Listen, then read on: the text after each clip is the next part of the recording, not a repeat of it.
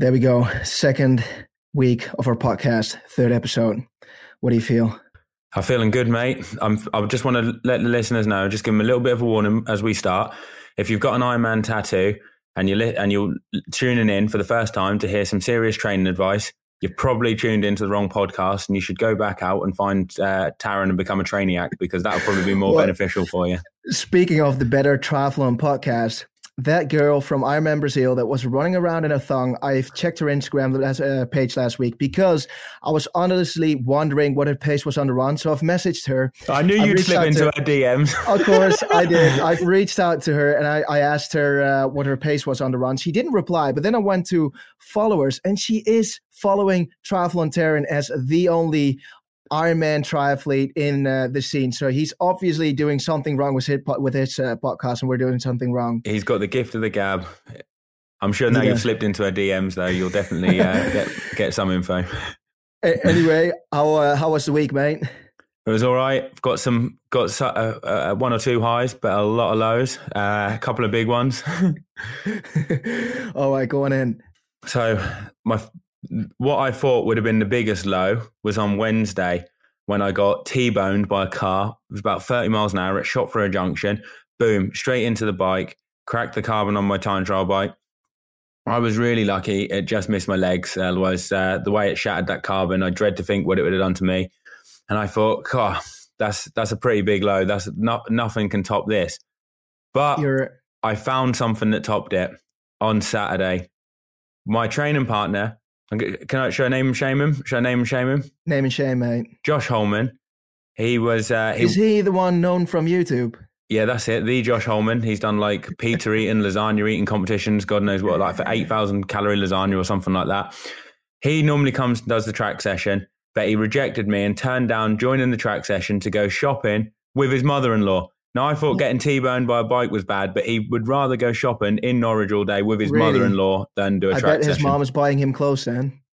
Not his mum, his mother-in-law, mate, his girlfriend's mum. Oh, wow. His girlfriend's mum, like not even his own mum. I got basically stood up for that. That can you get any lower than that in? I don't think so. Can you top it up with a high then? Yeah, my kitchen's pretty much done, and I brought a new car. Really? Did I inspire you? You did inspire me, yeah. Tom was talking about cars. Oh, you got to make the most of cars, like a nice petrol one, because they're all going to go out soon, and everyone's going to be on electric, and it's going to be really boring.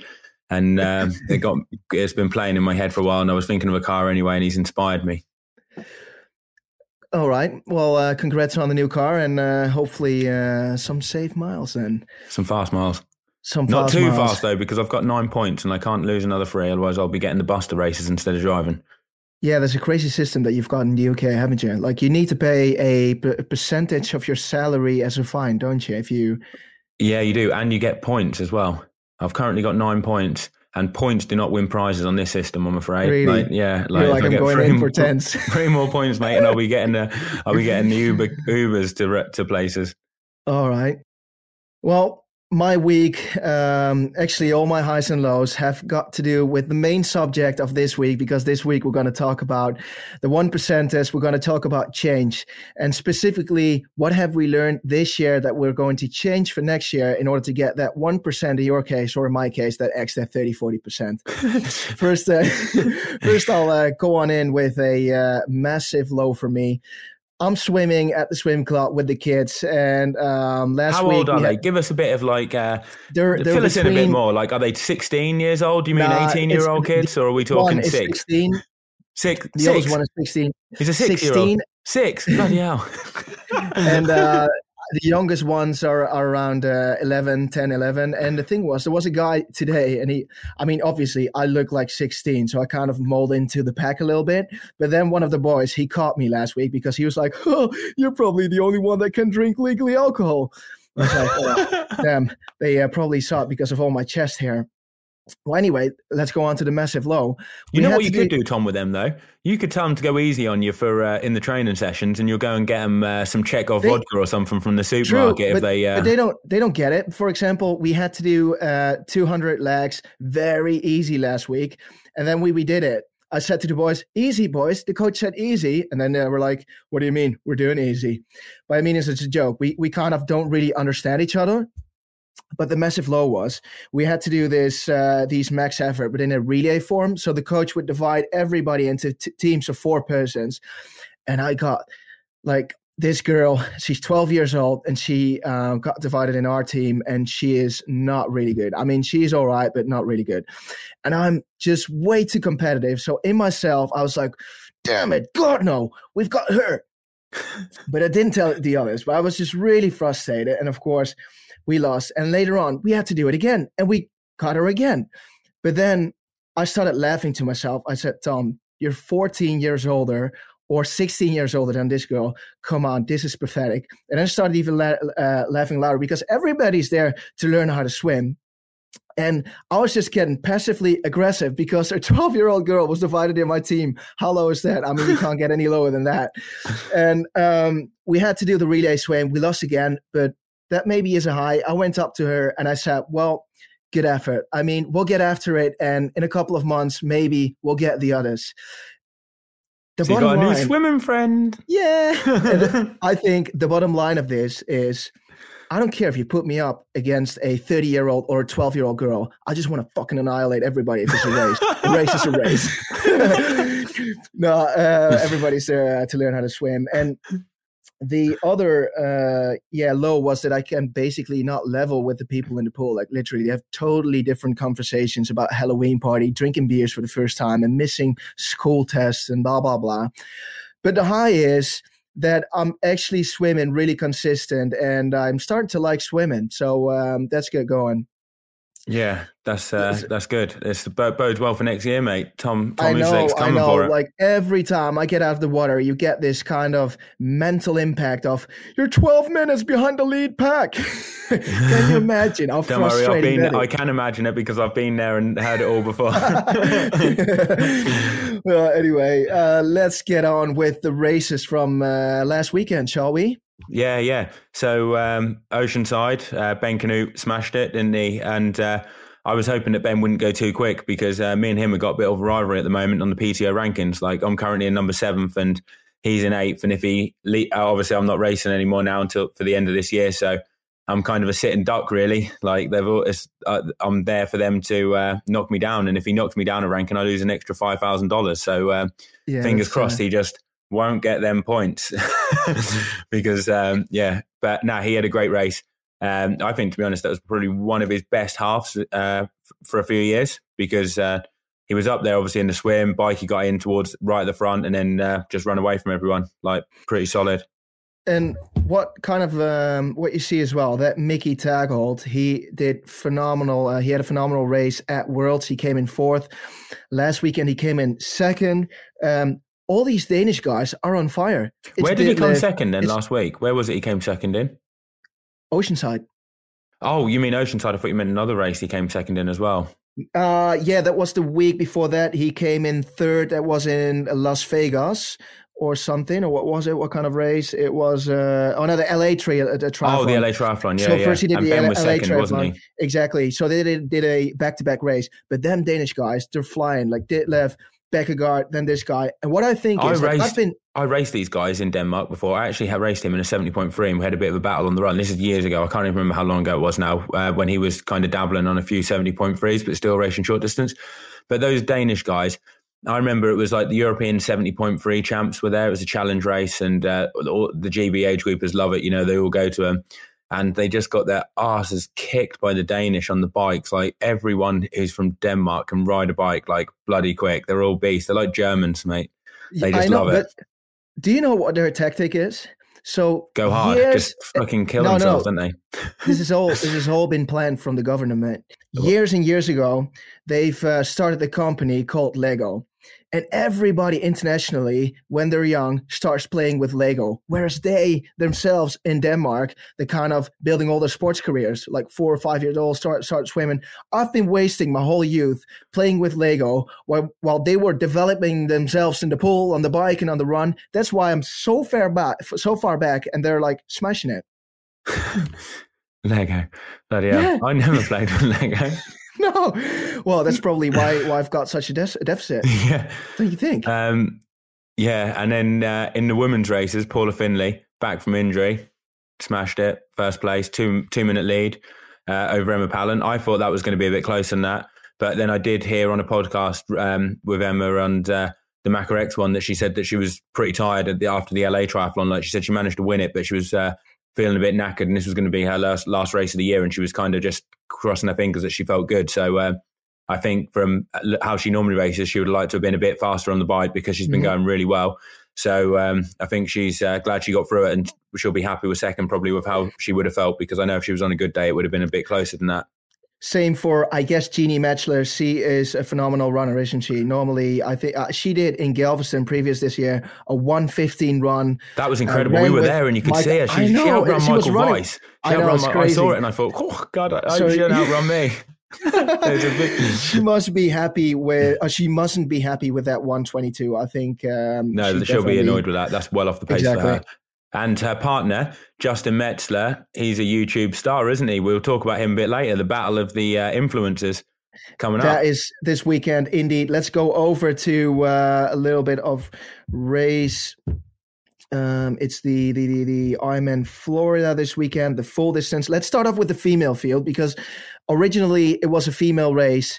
And let's see how that one unfolds. We got a pretty big list of the females. I've actually got a story if you want to hear it before we go into it. Right. It's a bit of a Joe Skipper story time. So have we got time? Shall I go into it about this race? Go on in. So back in 2013, I did my first Ironman race, like Ironman branded race, and that was Ironman UK. And I think I finished third place back then. So this is going back, 2013, so 8 years. And then at the end of the year, I thought I'm going to go to Ironman Florida and I want to get a fast time and beat my PB. I think my personal best was 8:21 maybe at that time, or 8:19, something like that, around that, from Challenge Barcelona, which was my first full distance race. And that was in the September of 2012. So went to Florida, and that was the most competitive field I'd raced against. And I was in the pack. Andrew Starkovich swam off the front. And well, I think he was with a few people, but as soon as he got on the bike, he pissed off like he used to back then. And I was in a group that managed to, we kind of all came together. And after about 120 kilometers, I got stung for a drafting penalty. Like, they pinged me for 5 minutes. So I had to stand there. Anyway, ended up finishing the end of the bike, kind of kept it together. The other guys were about 5 minutes ahead of me because of the penalty. But I finished that race, and I think 8 hours 17, 8 hours 19. I could see Andrew Starkovich was miles ahead on the run, because it's an out and back course that for 2 laps. So you can see where everyone is and how everyone's looking, like when you go the opposite way to them. And I remember finishing that race. I was about 13th, maybe 10th or 13th, something like that. I don't think I got any prize money from it. And I remember Andrew Starkovich just got caught before the end by Victor Del Corral. He did. Them two both went under 8 hours. And back then, not many people went under 8 hours. I think he was the first American to go under 8 hours, and it was that race. And they were like 20 minutes ahead of me. And I was like, God, 20 minutes, 25 minutes, will I ever be as quick as them? Those guys, they're absolutely killing it. And you kind of think to yourself, how am I ever going to get that 25 minutes? Where do I improve that on? Because it's a massive amount, isn't it? And then I went back there, 2019, 6 years later. The course was pretty much the same. Like, the bike course might have had a few little tweaks, but it was, for the majority of it, was pretty much the same. The run course was exactly the same, I think. And I ended up doing the race in 7 hours 46, and I ended up going 33 minutes quicker than what I did back in 2013. Won the race, got the course record. And it was amazing for me to go back there in 2019, 6 years after, win the race. Starkey was in it as well. Get a fast bike time, like close to 4 hours. I think I did 4:04 on that, and then run 2:39 off the bike. But that was a massive breakthrough for me. And the first time I really thought, wow, look how far I've come, because back in 2013, if you'd have told me 6 years later, you'll end up going 33 minutes quicker, I would have been like, no way, I'll never do that. And isn't it the fastest bike run time within an Ironman ever? It was. I don't know if it still is, because of Challenge Almere this year, I think they did some fast bike run time. So I'm not sure if it still is, but it was at the time. It might still be. I'm not Crazy. Sure. I'm not 100% sure, but that was. So it doesn't matter where you are right now. In 6 years, you can't find yourself That's the thing, though. If you look ahead and you think you want to get there, you'll think it's never possible. But bit by bit, you'll be surprised how much you can go. And then when you look back, sometimes I think about this story because you've told me, obviously, like back then. Because right now I'm finding myself like 30 minutes behind the leader, and definitely not really competitive right now. But I'm thinking like, all right, so in 6 years, I'll just need to keep grinding, keep digging in, train every day, and maybe, hopefully, one day I'll get there. Exactly.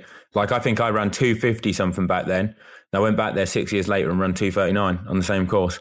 And you wouldn't think that you could go from 250 something to 239. But it is possible. It's just consistency. I've got kind of the same story with the local 5K Winnipeg run. Do you want to hear it? Yeah, go on then. No, I was just kidding. All right, let's go. Up then. I ran 6 years later, 30 seconds faster. Same course. All right, let's go. Of course, it was 100 meters shorter, but I ran 30 seconds quicker. Let's go back to the Ironman Florida start list. With the pro females, we've got Heather Jackson, Imogen Simmons, Hannah Wells, all the way from New Zealand, Jocelyn McCauley, Michelle Vesterby, Carrie Lester, quite some big names. Who are you going to put your money on? If you were to pick your money on one person, you can't pick the podium. You've just got to pick one person for the win. Who's it going to be? I'm going to pick Imogen Simmons. Yeah, that's what I reckon. I reckon Imogen Simmons has got this. An underdog comes from the Netherlands, Sarissa de Vries. She won Challenge Almere World Championship in September in 8 hours and I think 32 minutes.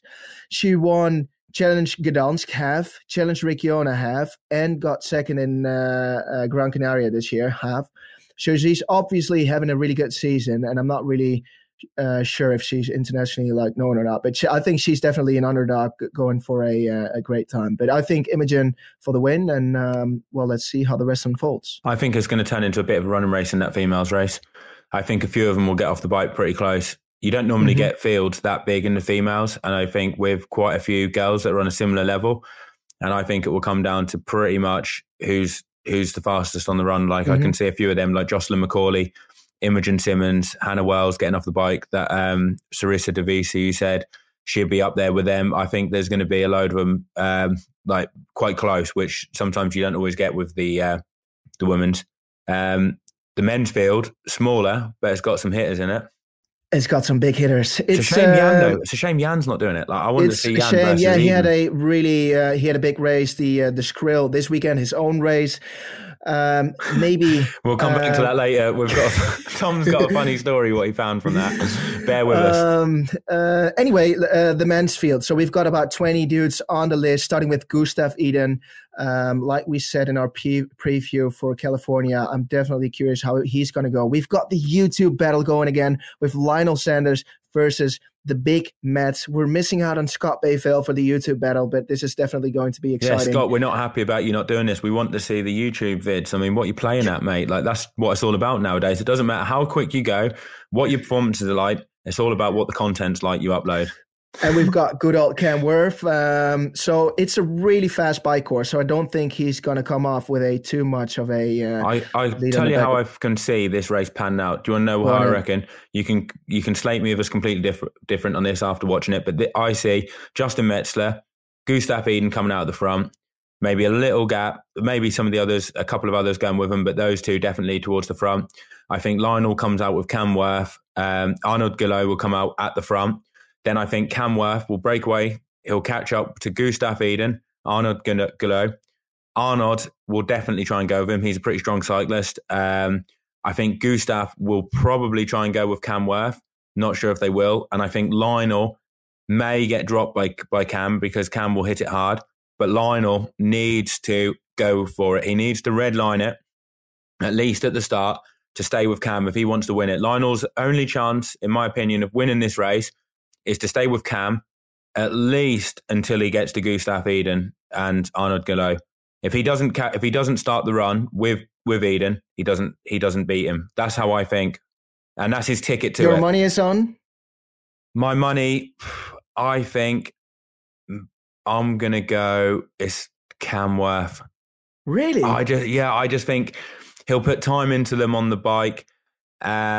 And I don't know, Gustav's untested over the Ironman. He True. might. I don't know how he'll run. I'm going to go for Gustav because I think he's naturally good at a full distance. So what he does in a half is so good that I think he can translate it to the full as well. And a flatter course is hard though. There's no let up, mate, on that course on the bike.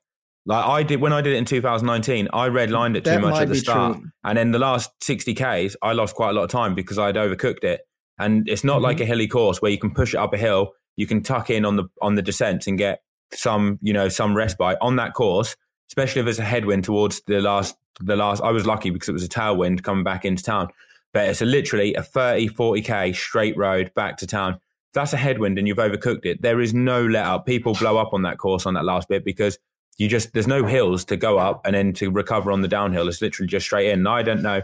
I mean, Gustav could win it by a mile but he's untested. And I think Cam is going to be strong on the bike. And I think he might run well. But I don't know, Lionel, if Lionel can stay with Cam, then he's definitely going to win it if Lionel's within 3 minutes off the bike. But it all depends on whether or not Lionel's prepared to redline it and go above what he wants to stay in contention. He has to do that. He's very good at riding a turbo kind of power. He can ride 300 watts all day.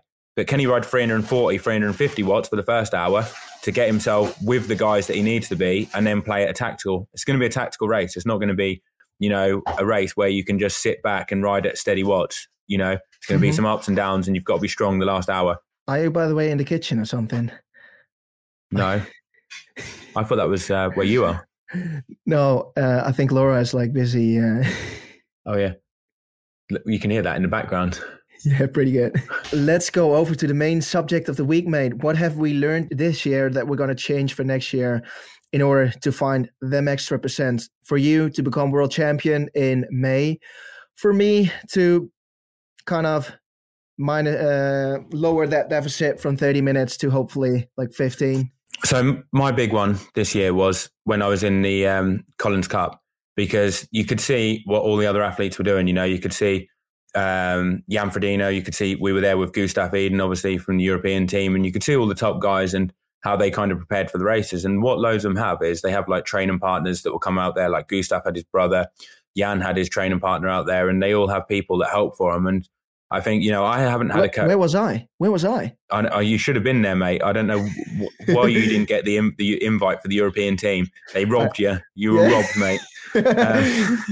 But you could see what they were all doing. And a lot of them had help with themselves, and Lionel, I remember talking to Lionel after the race, we all went for a meal, me, Lionel, Sam, Justin Metzler, his partner Jeannie, and Laura was there, and a load of others. And we were all talking about what we've seen with the others. And what we've seen with a lot of the top guys is they all have someone who's not necessarily a coach with them, but someone that trains them. So I've got a local guy called Mark. If you watch my YouTube channel, you'll see him on some of the videos. He comes out on a bike and paces me for some of the run sessions. If I go away on training camps, he's going to be there, similar to what my dad's done before for me in Font-Romeu, where goes to the supermarket, we'll get your food and stuff like that. He'll pace you on the bike when you're doing a run session on the bikes. He'll come out in the car, get you drinks and stuff like that and food, basically like a soigneur for a cycle team. And for me, that's going to be a big one for me, is because it's going to be how he's done it so far for this winter for the training. And it's really made a big difference because I struggle to find training partners here in Norwich. I mean, it's not like a training centre like Loughborough or Leeds, which some of the people train at. And that's been a massive help for me because he's on the track sessions. He's been pacing me around on the bike, and he just gets the pace and bang on, and it just pushes you and just makes the session so much easier to hit the paces. And then obviously when I go on training camps and he's able to do all the other stuff and just kind of take care of all the admin, it's going to be a massive advantage for me. And that's one of the big things that I'm going to be doing this winter to try and get the extra boost, if to compete in May at the World Championships, because I want to give that my all. And so I think that's my best chance for a lot of years, because the temperature suits me. Is that only the one thing that you've learned this year that you want to do different, or are there any other things? Going to get a nutritionist. I'm going to speak to British Triathlons, see if there's anyone who they recommend to look at your nutrition. See, I mean, there's to be honest, I've always looked at a lot of things, and there's always been other stuff what I've been doing. I mean, I take CBD stuff regularly now, which I think is great for getting the one. That's one of the things that I'd say is a 1%er. Because you can do, it's not something that's going to suddenly make you feel incredible, just because, from when you haven't done it to when you have done it, that is something that can give you the 1%ers. You do 10 things like that, and all of a sudden it's like, holy shit, like, why wasn't I doing this years ago? Helps you sleep, helps you recover from stuff. So there's doing stuff like that. There's taking the kefir, for your guts. There's just so many different things. But I've been doing this for so many years now that I'm always picking up little things. True. What about yourself? Well, of course, we don't want to change all the things the upcoming year, because otherwise we don't have anything to change the year after. You don't want to use everything straight, or you shoot all your bullets at once. Exactly. Now, one of the main things, obviously, for me is going to be the swim.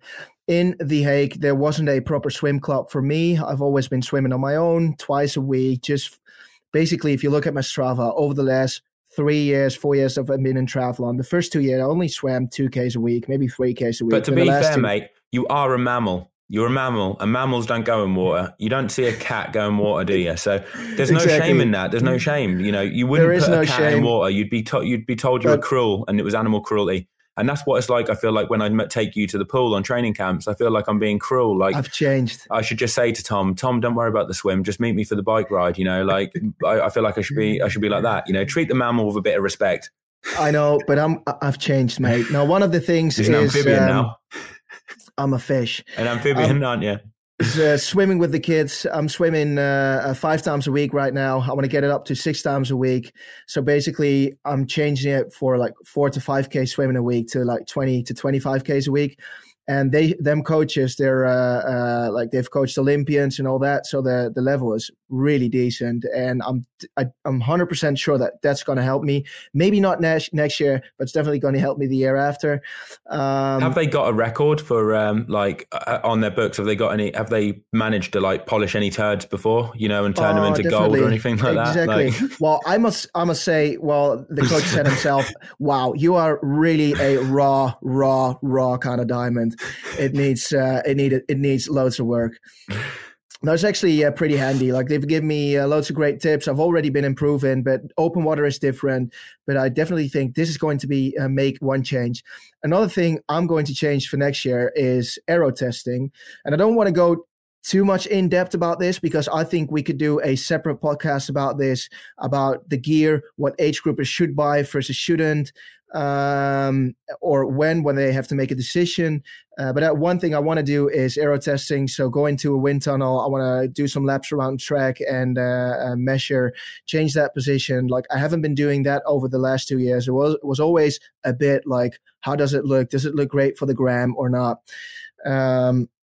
So that's one thing. And the last thing is no more bullshit. So what I mean to say with that is, this year I've been doing so many bullshitty things. For example, first we went to Dubai, and then because the full distance wasn't going ahead, we went to like Texas for a half, then Florida for a half. And then 3 weeks after that, I did a full in Spain. And then I went to Africa for a mountain bike race, where I was like off swimming for a month in the middle of peak season, all kinds of stuff like that. It just, I wouldn't say ruined my year. Then I had a crash. I couldn't swim for another 4 weeks, but it's just, what I want to do next year is solely focus on one race and fully go for it, and then focus on the next one. And not doing like mountain bike kind of stuff. So a bit like Jan Frodeno. You want to pick your races that you smash, basically, then. I'm definitely going to race more than that, because I absolutely love racing, and I do not get enough adrenaline from racing the 12-year-old kids in my pool.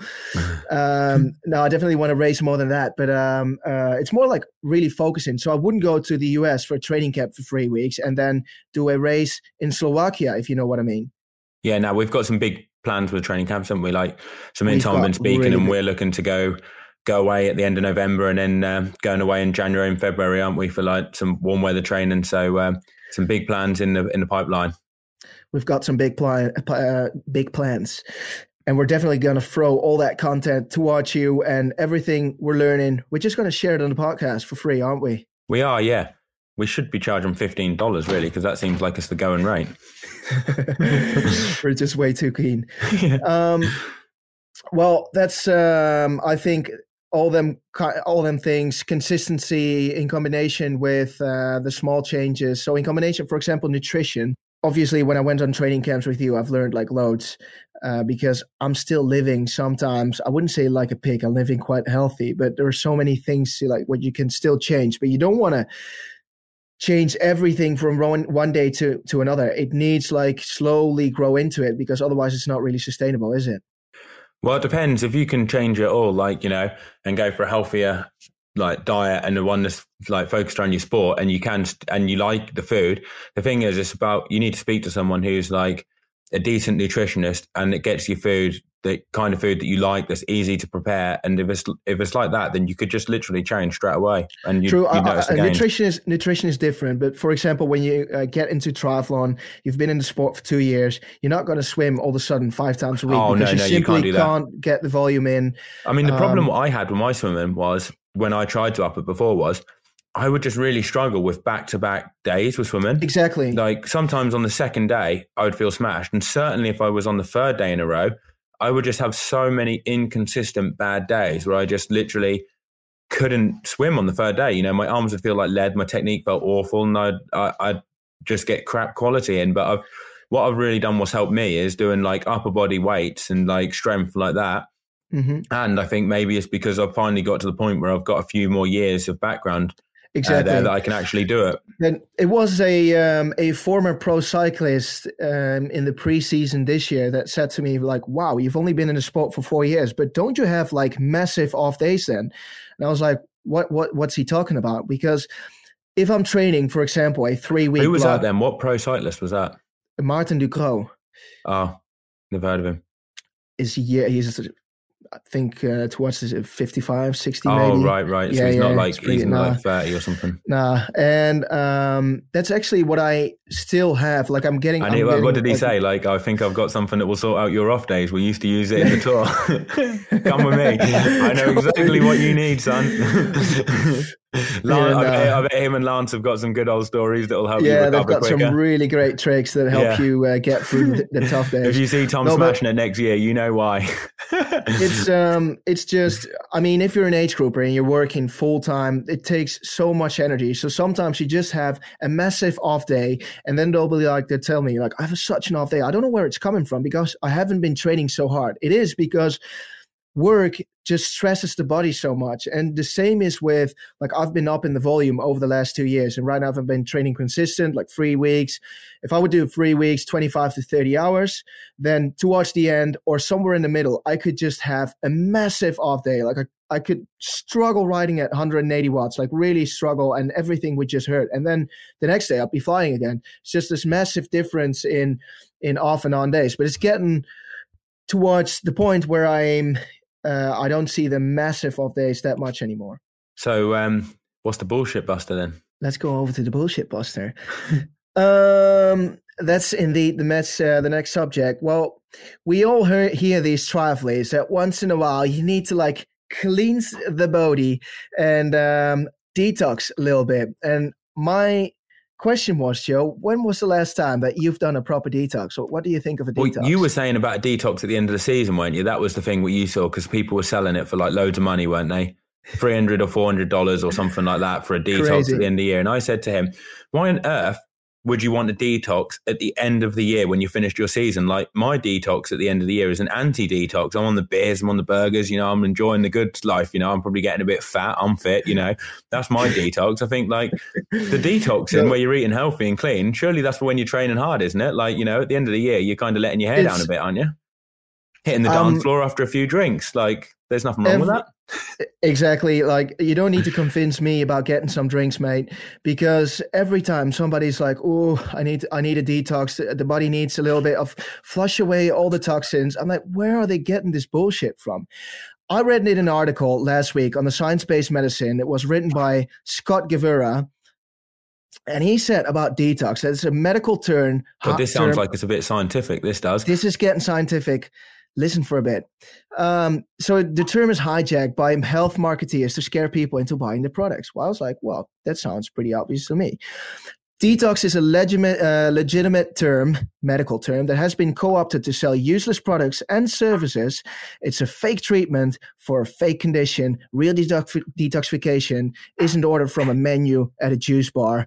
or assembled from supplies in your pantry. Real detoxification is provided in hospitals under life-threatening circumstances. Usually when there are danger levels of drugs, alcohol, or other poisons in the body, drugs used for real detoxifications are not ingredients in a smoothie. Forget the detox. Basically, forget the detox. And what you want to do is, if you really want to know what the good stuff's like, get in contact with Will Clark, Riot Racing, and he'll take you out on a great night out. He's a very bad influence, but you'll love it. Like, he took me out for Ironman UK. I can't remember what it was. I was training for that.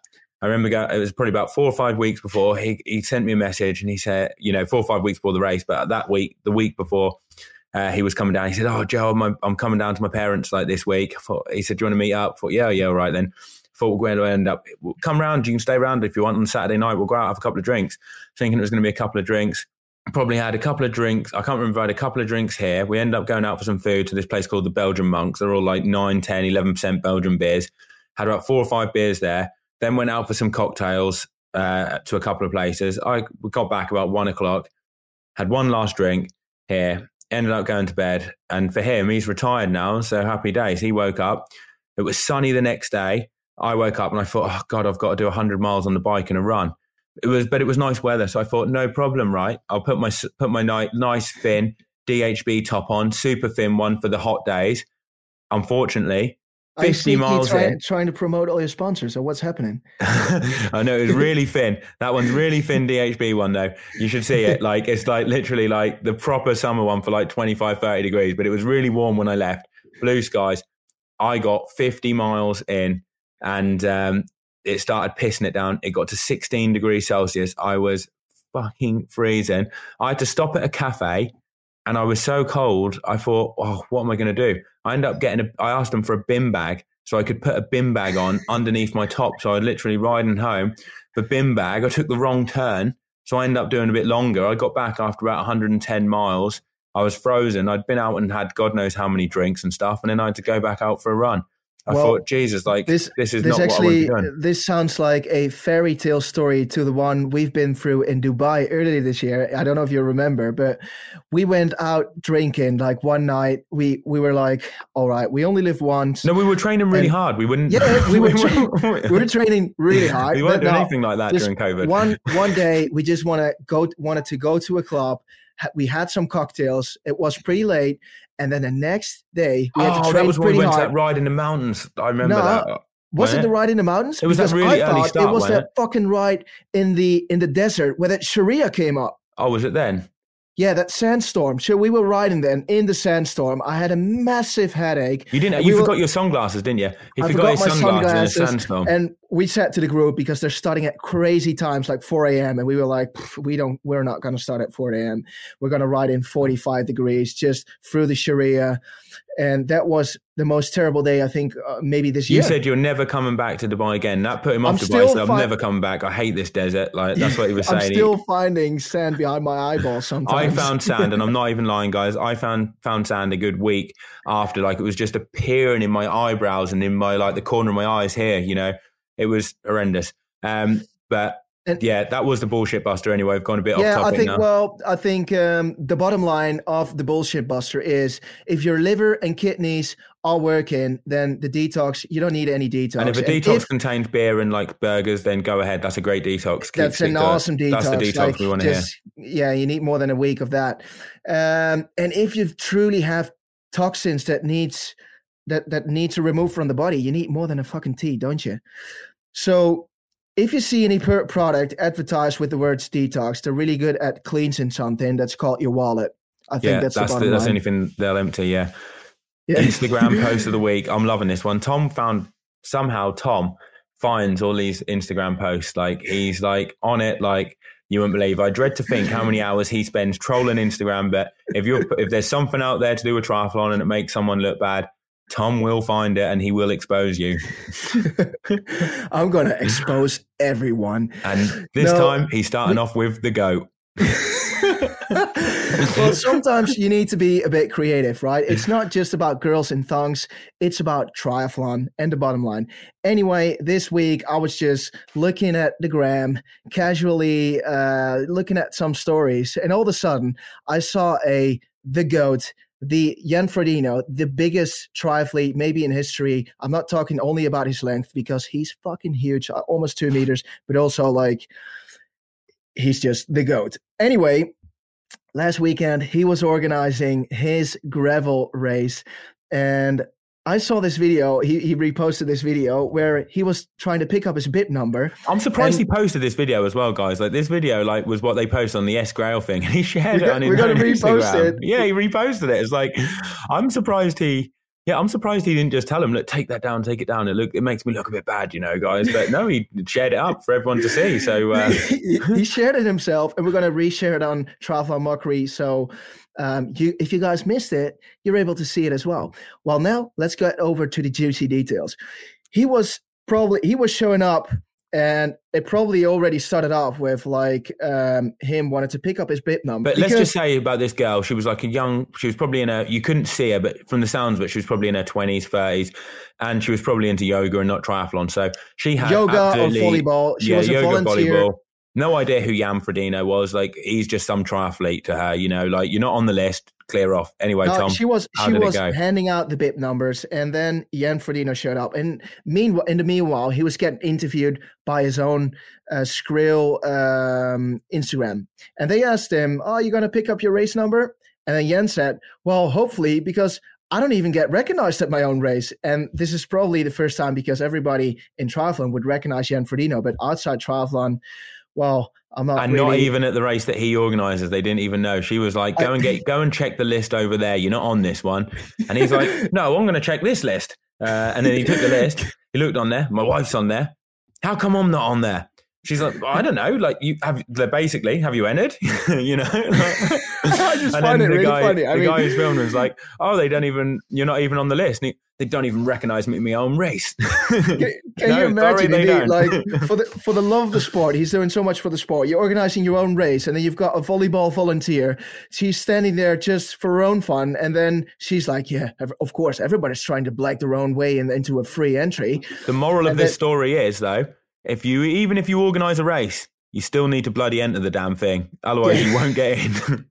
It's also for insurance purposes. You just need to be on the list. But this reminded me of when I was younger and I was like 18, and you were going out with some of your mates, and some of your mates are 17. You kind of get to the club and the bouncers say, well, back when I used to go out, I don't know how strict they are now, but they used to say, all right, ID lads. And some of you were 18, you'd go in. There'd always be one.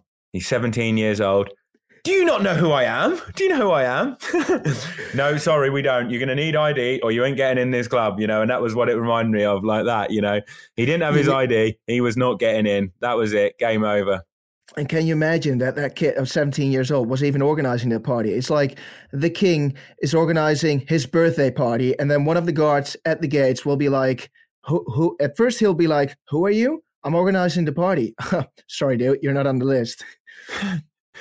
So it's a different one. It wasn't a one in a thong, but I find it quite funny. It was funny when you watched it, wasn't it? Because it was just like the fact that he was getting slightly vexed that he wasn't on the list. And it's more like the body language and the way it was said rather than what he actually said. You could just tell he was getting slightly irritated that he wasn't on there. And it was quite funny to see. It was an unexpected game.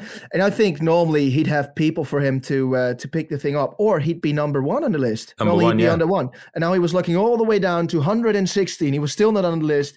So that must obviously bring some irritation. On another note, though, that race did look bloody cool. Did you see it? Like, yeah, I saw some of the pictures and stuff. Like, I thought that looks really fun. I'd love to do that. And they're pretty. At the aid stations, they had bloody donuts and everything. Free beer at the finish. Food, coffee at his calf. Like, I know. I mean, let's get Jan to organise the food at the other Ironman events. It sounds fantastic. Like, sounds way better than the grub you normally get. To be honest, I love gravel riding. I did it in Kenya 4 days in the middle of the season. Tom didn't want to come on an altitude camp with me because he had nightmares from this altitude camp, because basically when he did this gravel race, it was at like 2,500 meters above sea level in Kenya, and he got out there and literally smashed it for 7 or 8 days. How many days in a row was it? It was a stage race, wasn't it? Yeah, 4 days. 4 days, basically. But he smashed it every day for like 5 hours on gravel roads. 5 was like the short stage. The longest one was 8 hours or something. 8 hours. And so he wondered why. He thought that altitude made him feel bad. because that's just the effect it had on him. Nothing to do with the fact he went straight to 2,500 meters and then killed himself for 5 days when they normally say, like, go easy for the first 3 or 4 days at least. So he's got nightmares, and he ditched me. He wouldn't come. He ended up going on his own camp in Austria, didn't you? Bottom line is we're going to make sure that maybe next year we're doing an off-season race, and we're going to make sure that we are on that list. I want to be at the Scrail. Yeah, I want to do that. All right, I think that's a great closure of the week. Jan Frodeno, if you're sharing stuff like that on your gram, make sure to share our podcast as well. And Jan Frodeno, feel free to share our podcast, you know. We could do with going out to 400,000 followers. Yeah. Boost the views. Anyway, cheers. Thanks for listening, everybody. And we'll hope to see you next week. And feel free to share the podcast.